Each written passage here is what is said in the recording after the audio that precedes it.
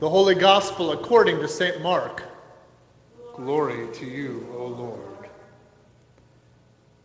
The beginning of the good news of Jesus Christ, the Son of God.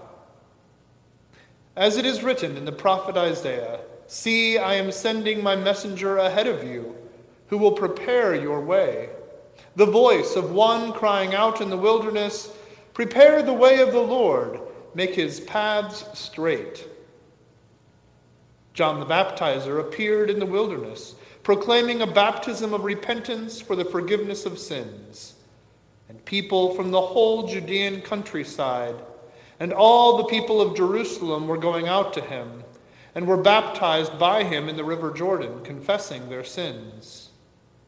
Now John was clothed with camel's hair, with a leather belt around his waist, and he ate locusts and wild honey. He proclaimed, "The one who is more powerful than I is coming after me. I am not worthy to stoop down and untie the thong of his sandals. I have baptized you with water, but he will baptize you with the Holy Spirit." The Gospel of our Lord. Praise to you, O Christ. Grace and peace to you from God our Father and from our Lord and Savior Jesus Christ. Amen. Well, just 7 games. That's all we have to do. We have to win 7 more games. And then we tie up the series. I'm telling you, it's been a long time coming. I didn't think I would see the day come when Ohio State would finally equal the score with that team up north. When I was a kid, it looked like a bleak possibility. It just didn't seem possible. But my son has only in his lifetime seen the team up north get the better of our Buckeyes. Just once. Just once. You know, if I was a fan of that team up north, I just might wonder, what can you depend upon?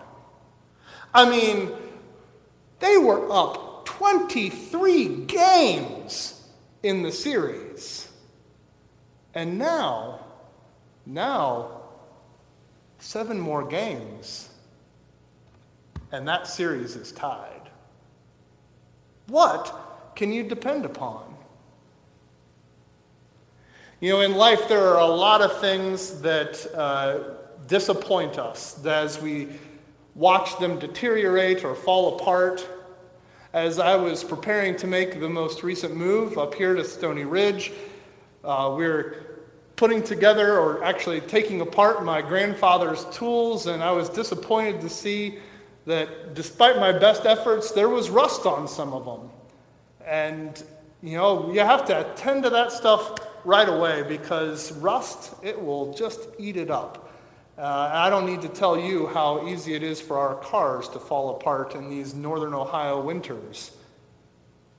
You know, there are all kinds of things that we might invest our money into, and one of the things that we try to do when purchasing a gift for Christmas or purchasing an item for our home is to try to find that item that will have staying power, that will last. You don't want to be the last person who bought an 8-track player or a cassette player, right? You want to be on the starting edge of those curves. But the thing with technology is it's always changing. What can you depend upon? Where's a safe place to invest your time, your money, your energy? Over generations, fortunes, even great fortunes, can fade away. Traditions that you hold sacred and you think, well, that's the way we've always done it. In a time like ours, we find that those traditions are forced to give way and change. Maybe in small ways, maybe in big ways. And we wonder, what is it that we can depend upon in life? You know, there's that old phrase, there's only one constant thing in life. And what is that? Change. We hear in Isaiah, all people are grass, their constancy is like the flower of the field. The grass withers, the flower fades. People, our constancy is like grass. It looks beautiful as it's growing out there on the lawn, but come a hot summer day and too little water, and it fades. People are just like that. We make promises and don't follow through. We look to leaders and they disappoint us with their actions. In whom can we put our trust? In whom can we depend? On whom can we depend in the times that get rough? All people are grass. Their constancy is like the flower of the field. The grass withers, the flower fades. But the word of our God will stand forever. That phrase, there's only one constant thing in life, and that's change. Well, yes, but maybe there are two. In fact, there are two things that are constant. Change and the word of our God, which stands forever. And God does not change. He does not go back on his word. And what a comfort that is, when the things that you have invested your time in, your energy, and your life in have fallen away.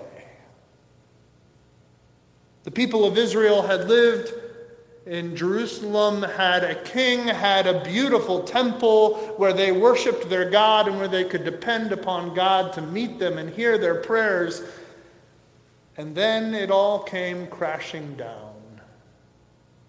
As Babylon came and took their king off in chains,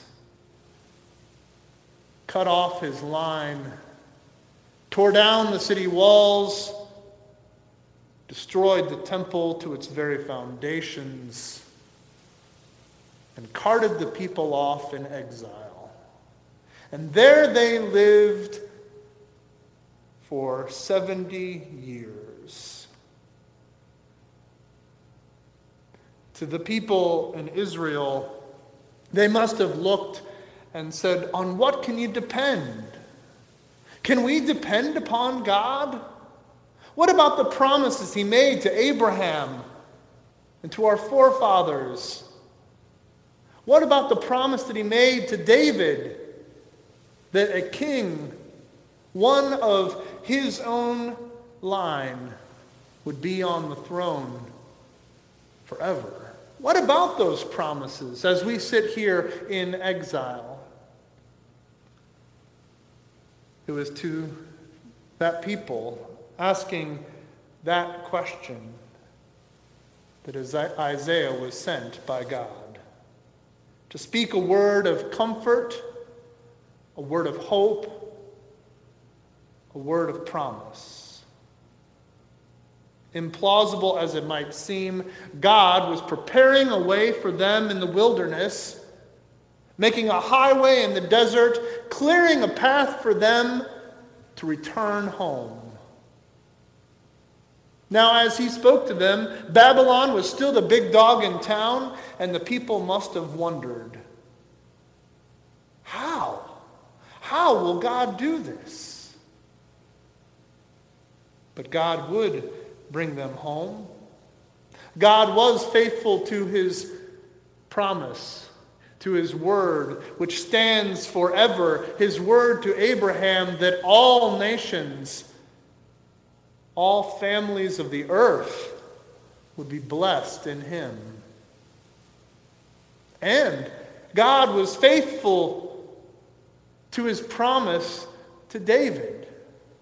That promise that one of David's line would be on the throne forever.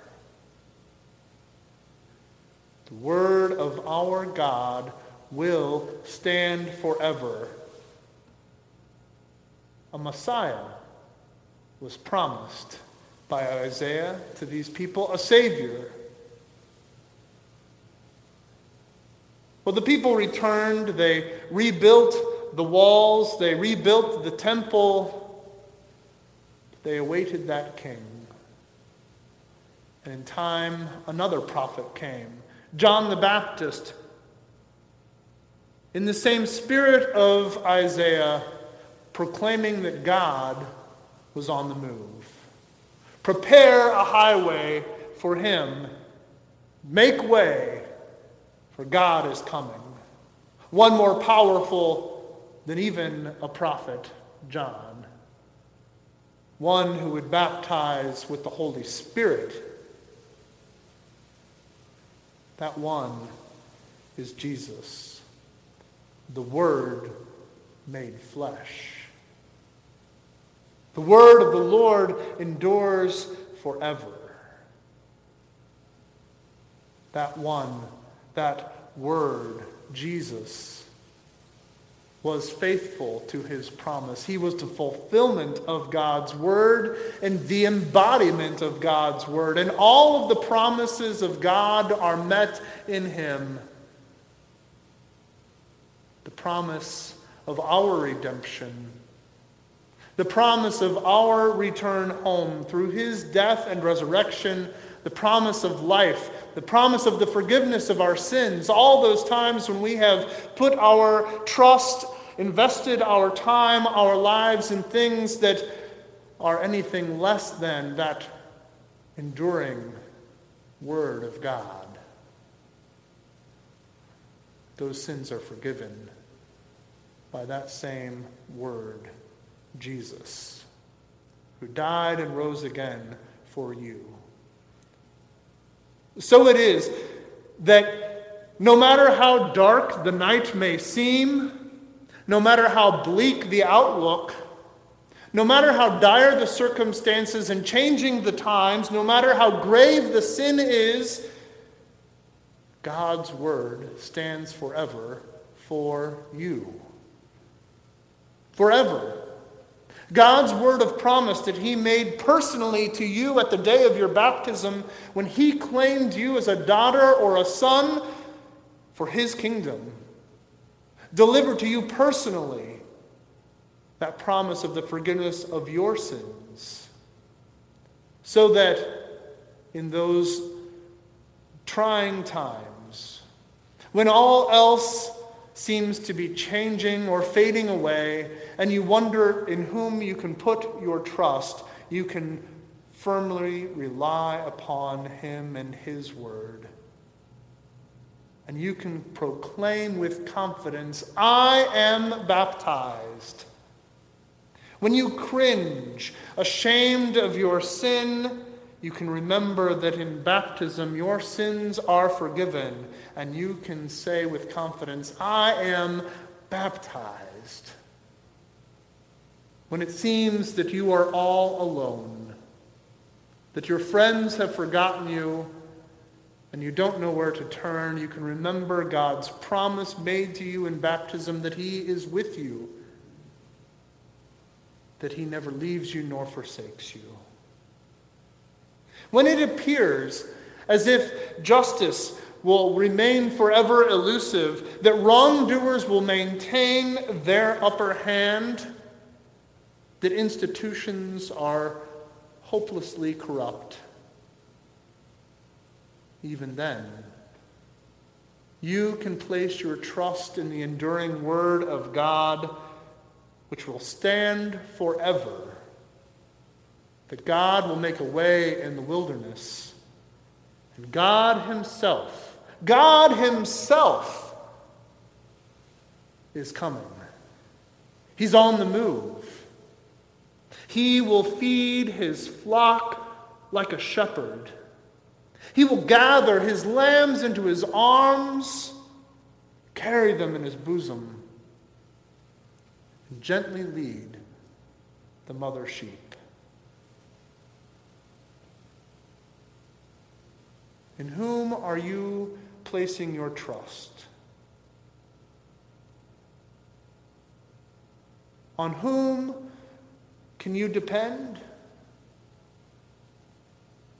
The word of the Lord endures forever. The word of our God will stand forever.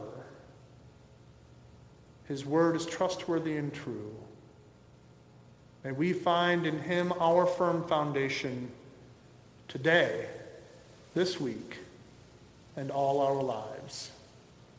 In the name of Jesus, amen.